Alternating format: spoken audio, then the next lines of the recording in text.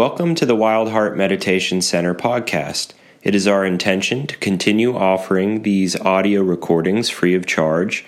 However, if you would like to donate to support our cause in keeping our facility open in Nashville, you can do so via the Venmo app by sending a donation to @WildHeartNashville, or you can find us online at our website, wildheartmeditationcenter.org, and click the Donate tab. Here in Nashville, I visit my parents, and they're actually neuroscientists. And my mom teaches at Vanderbilt, and my stepfather used to do research at the Kennedy Center connected to Vanderbilt. And there's been this weird coming together where the Buddhism I understand now is very interested in neuroscience, and the neuroscientists are starting to hear about Buddhist practices and the fact that they have these physiological and neurochemical shifts going on. And so in reading one of these books trying to bring these two worlds together, this one neuroscientist said that 95% of our behavior is actually unconscious, and it's a trained habit. So when you first learn to drive, you don't have any of those trained habits, and so you have to do it all consciously. You actually have to learn something, apply it, and pay a lot of attention. But after a while, driving becomes second nature, and so you can do this very complicated task and daydream or text like you shouldn't, or whatever you would do on top of driving, because you've built these subroutines in your nervous system that know how to drive, and your animal body is amazing enough that it can handle very complex tasks. And if they're roughly similar to the tasks you've done before, you have some subroutine. You can do that activity unconsciously. And back when our evolution was developing, our world didn't change that much. And so there wasn't a huge unconsciousness to having habits. We were small bands of people living in familiar territory, and the habits of our previous generations worked to get us through the challenges that we faced any particular day. But now the world is changing so much that we have these habits that actually don't interface well with the actual world we're living in.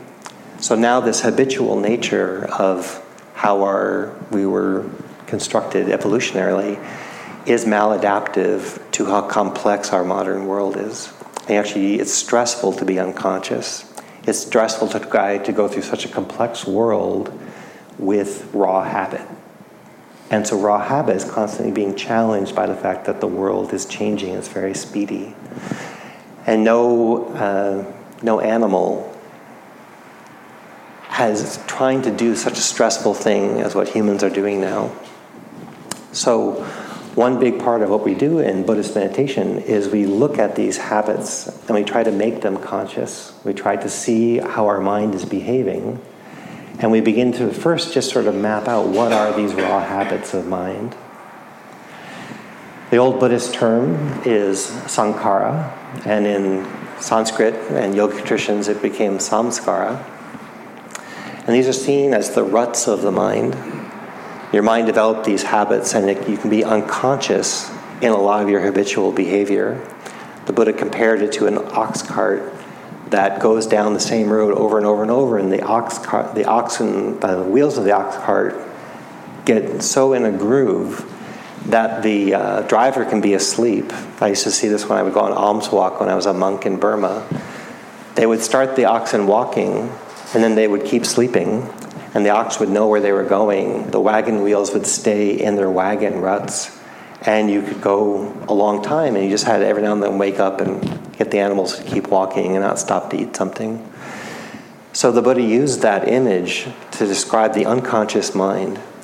It's going down the same path it's always gone down. In fact, it's hard to get those wheels out of the ruts they're in. You have to get them up out of the rut to go in a new direction. So most of us spend our childhood developing habits, learning English as a habit or your primary language, and you actually had to develop that. Learning the people around you, learning their names, learning how you behave in a particular culture, and then it all becomes second nature. So second nature that you don't even know you're doing it. you actually can't stop hearing the English I'm speaking. You can't get your mind out of the rut of translating all these sounds into English. That's how deep these habits go. That habit happens to be a healthy habit. So there are some healthy habits and there are unhealthy habits.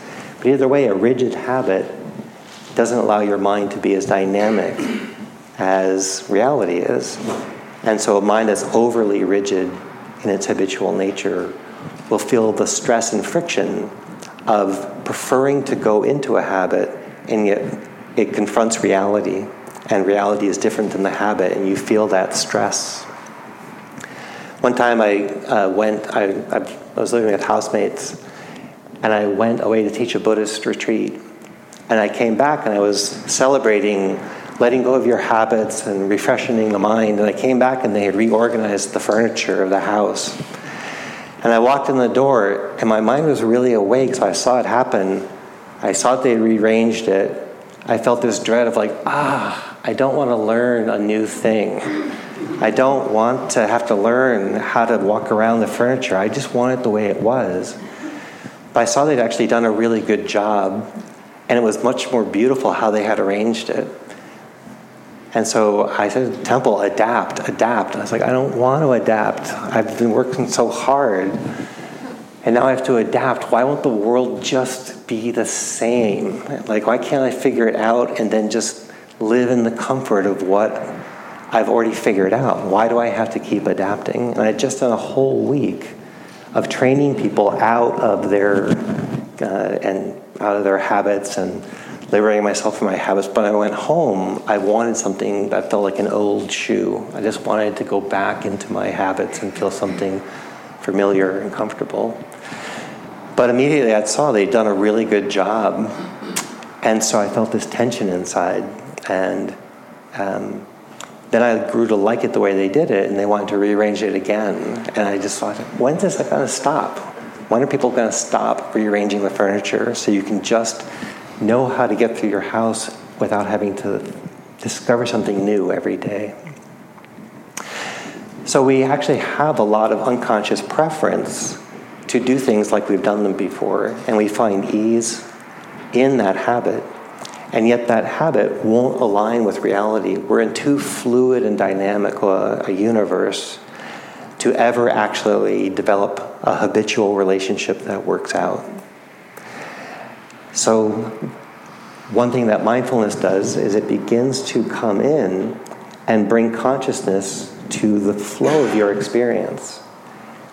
And so you intend to be with your breath, and your mind starts going down the same patterns it's always gone down. And even though that's a little bit frustrating, it actually shows you, I'm intending for this to happen, but I'm learning about all these pathways I've made in my mind. I'm now saying this is my value of being present, and yet my mind will do anything but be present. I'm trying to open to the fact that my body has some pain in it, but I have a patterned relationship to being worn down and frustrated and disappointed that this body has pain in it. So we start discovering these habits, and then you can begin to see which of these habits actually helps me with reality and which of these habits frustrate me in terms of reality. That takes some study. And so we develop mindfulness, one, just to learn how to relax. But then from that relaxation, we learn to actually improve intimacy. And intimacy within fluidity. So these cars keep coming and going, and they're showing you how hearing works. No sound starts and stays. Sounds flow. Hearing is an active, fluid process. We kind of know the next sounds that will arise, but not really. Will a truck go by, a motorcycle?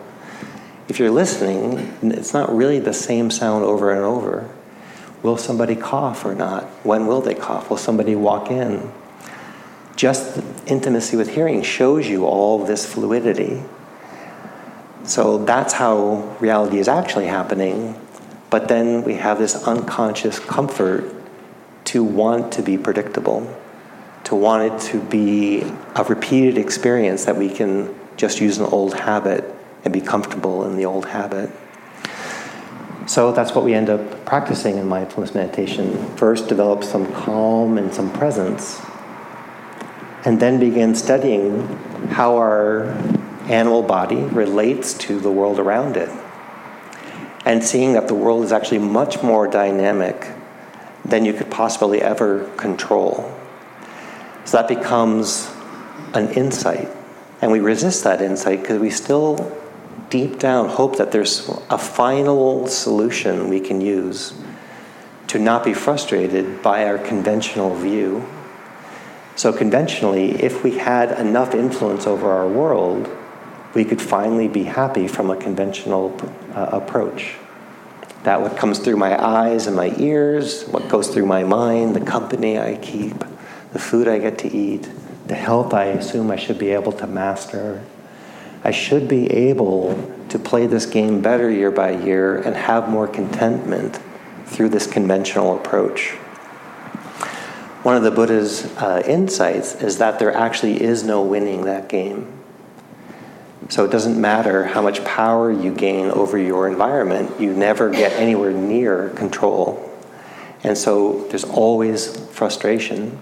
And if all you have are conventional strategies, you'll double down on those strategies and try to marshal more control over your environment in order to get happy by this instinctive, conventional way.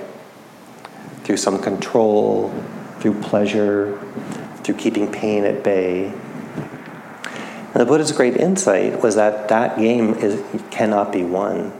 And yet it's the game most people are employing unconsciously. Is that there's some measure of developing ourselves so that we can be more happy next year than this year. But if your approach is, I want it to be more pleasant, I want to be able to get more control, I want to keep pain away, then eventually you'll have to, that approach will run into great frustration. So when I went to practice in Burma, I went to work with this very tough Burmese teacher, and his whole approach to meditation was to push us out of our comfort and to live so beyond control and comfort that at some point you would exhaust, just out of raw frustration, you would exhaust the mind's desire to gain control. And he didn't have me seek out pain, but if something unpleasant came, he said, be mindful of it, be intimate with it. So when I ordained, I shaved my head, and I put on these very thin robes because most of the time in Burma it's very hot, except I ordained in January. And the mornings are so cold you can see your breath, and so I had these very thin robes on with a shaved head, no hair on my head. And I could see my breath, and I felt this cold coming in. And I went to him and I said, I think I made a mistake ordaining at this time of the year. I'm not used to your weather. You know, if I waited a month, I wouldn't have to face this problem. But having a shaved head and such thin robes, I'm sure I'm going to get very ill. And he said, more mindfulness is needed. And I thought maybe the translator hadn't really gotten the gist of what I was saying, and the interview was over, so I had a whole day to think about it, and how can I get the point across that something dangerous is happening, and I need permission from him not to have the experiences I'm having. So I went the next day and I thought, and what I didn't know is this was an old habit of mine, was to empower other people to make decisions I should be making. And if I couldn't do it if I couldn't get what I wanted, I would have to guilt them into giving me permission for what I wanted. So I hadn't yet exposed this as a habit of mine. It seemed valid. It seemed like I was a pitiful person who was about to catch a cold, and went the next day and tried one more time, described it and sort of put more pity on the story and more suffering into the story and more good intentions into the story, and same thing. You need to pay a lot more attention to what's happening. And I thought, great, now I'm going to really guilt you. look how sick I'm going to get. And then you're going to say, oh my God, this guy, he got so sick.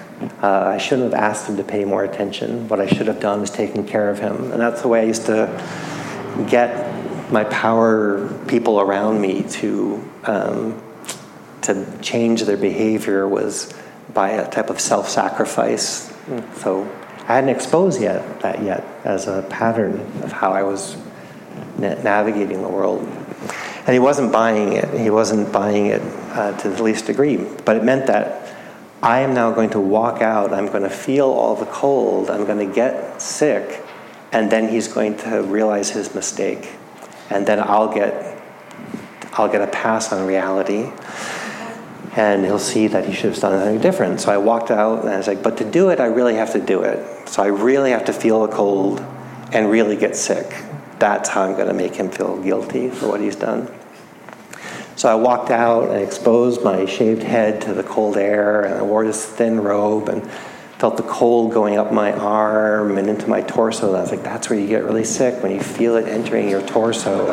It came up my legs, and I'd never had a shaved head exposed to cold air like that, but it got inside my ears and they began to sting. And I grew up in New England, where we have a lot of cold, bitter winters, but I'd never been that cold. And I was like, oh, this is exactly how you get sick, and felt it coming. But I thought, he said, be more mindful. So I actually have to do what he's saying and have it fail in order to get what I want.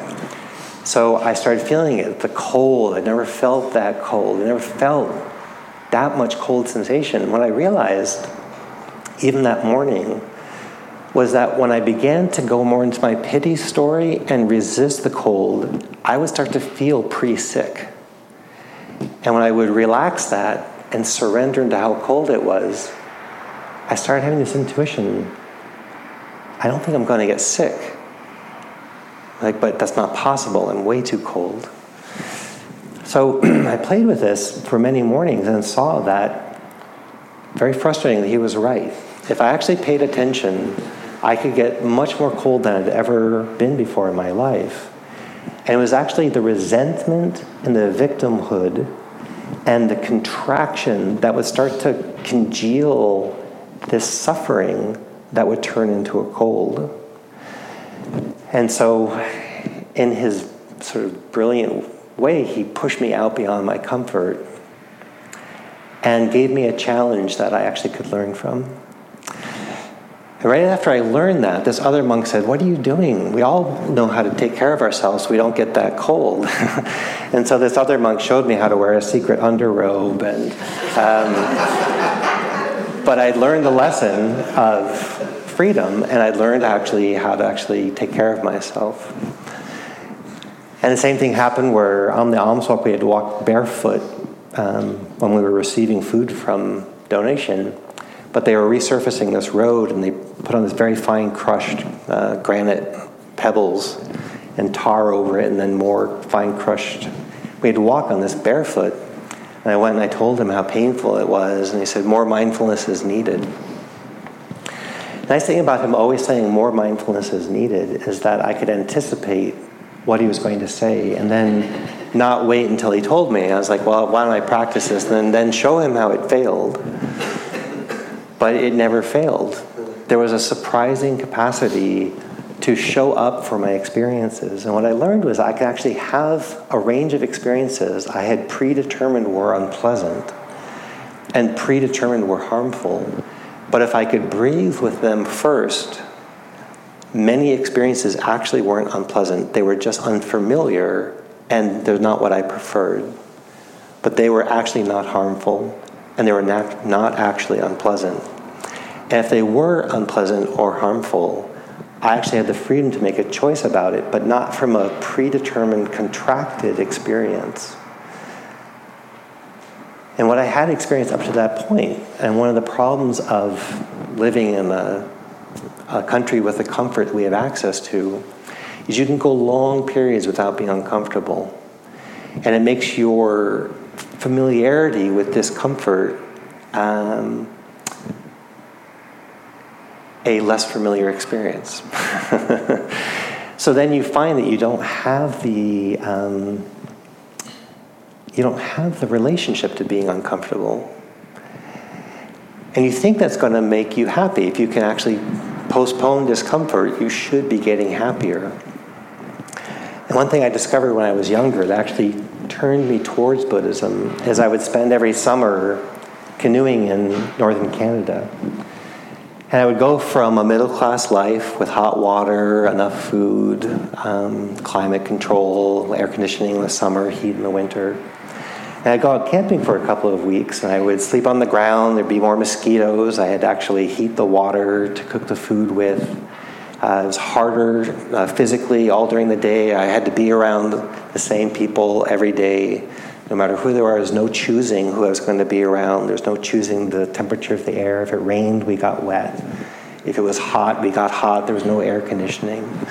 If there were mosquitoes, you're going to be surrounded by mosquitoes. If there was no off switch to the mosquitoes.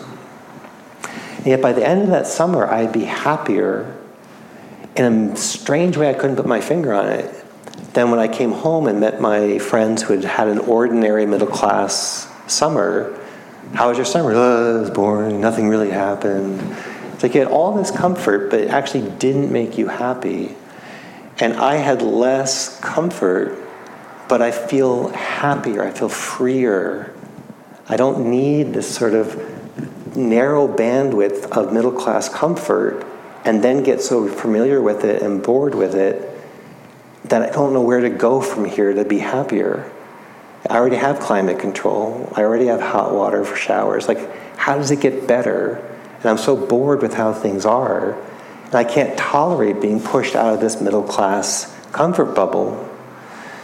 But I don't know where to go, so you must need more. You must need a better car. You must need more income. The doorknobs have to be a little shinier. You have to kind of climb up this ladder to get happier because at least that's what the conventional contract is. And yet, I met people who had climbed that ladder and they were not the happiest people I knew. And one time, my father, being a professor, he got taken on a tour going up the Danube River on this incredible 5-star flotilla hotel with people who had retired, and they're all very wealthy to have afforded this trip, and he got a +1. So I got to go with him on this incredible trip, and they had exquisite breakfasts, exquisite lunches, and we were shown the capitals of Europe, and we didn't even have to pack a suitcase to go from one capital to the other because this barge would take us. It couldn't be a more pleasant trip. And yet most of the people on that trip were in the same level of happiness as anybody I knew.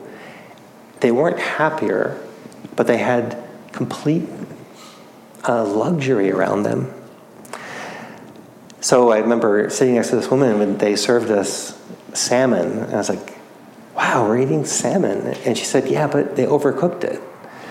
And like, you're totally missing what comfort you have around you, what pleasure you have around you. It's meaningless to you because if your salmon's not done exactly like you want it, you're going to suffer. So her world had actually become very narrow in where she could find awe and amazement and joy, but it was very easy to upset her. It was very easy to upset the wealthy people on this barge. And that was something that the Buddha could see, having been raised in India at a time as a prince, where he had access to 3 different palaces, depending on the weather. He had access to only the people he liked around him, would spend time with him. He had lotus ponds. He had the finest silks of India that he wore growing up. And he had an early insight that there was nowhere to go up from here and it actually wasn't that secure. No matter what the riches he had, he couldn't stave off illness himself or the people he loved. He couldn't stave off the aging process, and he couldn't stave off the dying process. So luckily early on he had that insight, whereas many people get that insight much later in life, that the strategies they've been using don't actually secure much happiness and well-being. So then you start getting into this meditation form that cultivates insight. And the insight is born out of a greater intimacy with reality than we have conventionally. If you have mediocre intimacy with the world, you're building your sense of the world with mediocre attention. And that's where a lot of conventional views get born. But through mindfulness practice, we heighten our intimacy with ordinary experiences. We ask sophisticated questions. Is this lasting? Is it not lasting? Do I have to suffer because it's unpleasant? Am I really that secure because I'm having a momentary pleasant experience? And is neutral all that bad? Conventionally, those things start to get wound into us as habits.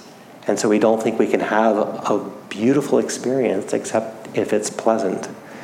We think neutral experiences are oppressively boring, and anything unpleasant, even a little bit, is going to be an unpleasant experience. There's no other way it could be. How many of us have lost hours of sleep because there was one mosquito in our room and we were anticipating one mosquito bite? And that anticipation of that sting in that bite, we were willing to lose hours of sleep, and we were willing to get into a frothy, murderous rage to kill that one mosquito, anticipating what would be ordinarily a very hard thing to feel, a mosquito bite and the itch from a mosquito. But that's our anticipation of how much what we call painful is actually going to be suffering. And we obsess about how great pleasant things are going to be, and they're great in concept. But often when we have the direct experience of what we've been obsessing about, we spend that time obsessing about the next pleasant thing. We've all, maybe culturally, you didn't participate in Thanksgiving if it wasn't your culture of origin. One thing I've noticed every Thanksgiving is how many hours go into making the meal and how many minutes go into eating it. And if you were to actually be pleasure hounds, if you're really hedonistic, you'd be mindful. And you'd slow down and you'd really taste it. But most people actually rush through that experience, rush through this incredible meal that you make. Most people don't know they're doing that. And if you ask people, are you doing that? Most people will say no. But with just a little bit of mindfulness meditation, you actually start watching what's really happening in your mind, and you can begin to check that behavior if it's actually unskillful. And you begin to feel, actually, I do have some behavior that's really beautiful. I like listening to my friends. I like being generous with them. In fact, I'm going to more intentionally be more generous. I'm actually going to get more joy in taking care of others than I would ever get if I only focused just on myself. So those are not conventional truths, but if you pay a little bit more attention, and that's what this form of meditation asks us to do, is suspend what you already know, become more intimate with the world you're actually in, and then learn from that intimacy what cultivates the greatest happiness. It may seem like I would have been shocked when I was younger, but the more I allow my life to be unpleasant, the happier I've become. And not that I seek out pain, and not that I don't respond to it as quickly as possible, but my relationships, my intimate relationships, have gotten better when I've made a lot more psychological room for their unpleasant times.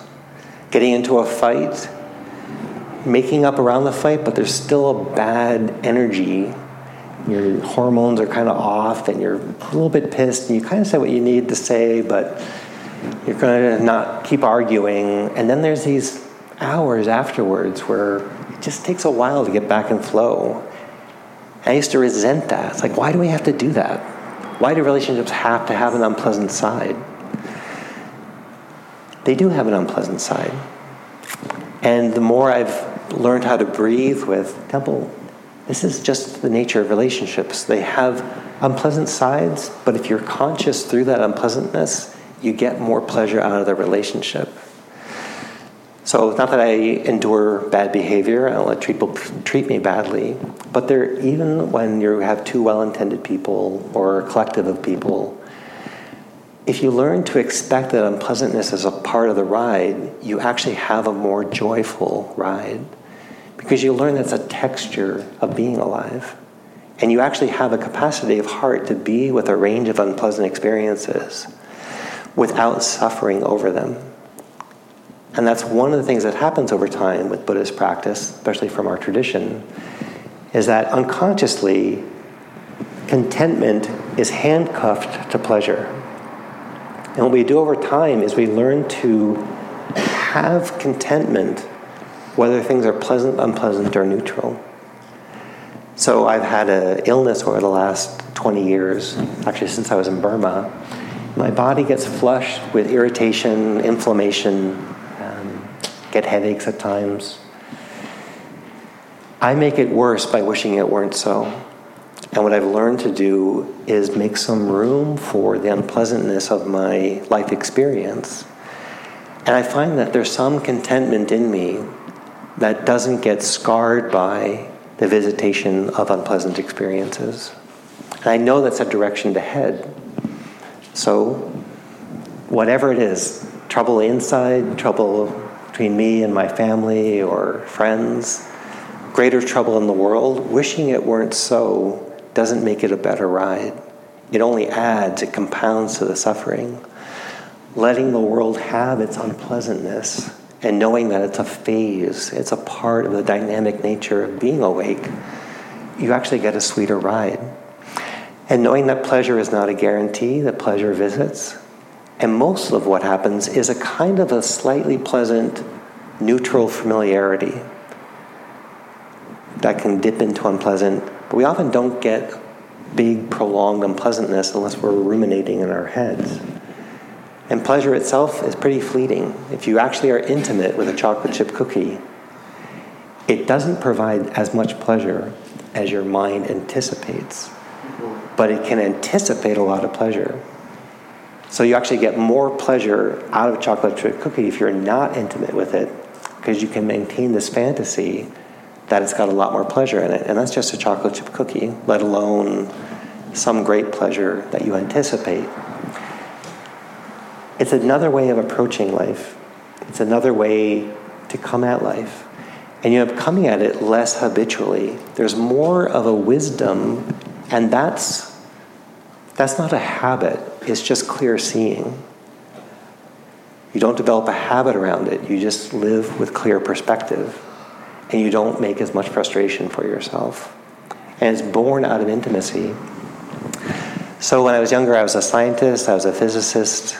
I still have that ethos in me. My parents are scientists. What I've found in this tradition, which I like about it, is that there's no unquestionable belief I have to take on. It's just trained me into greater intimacy so that I can actually understand the world better than I had. And I have not come to belief systems. I've come to understandings. And those understandings help me navigate the real world much better than I did when I was younger.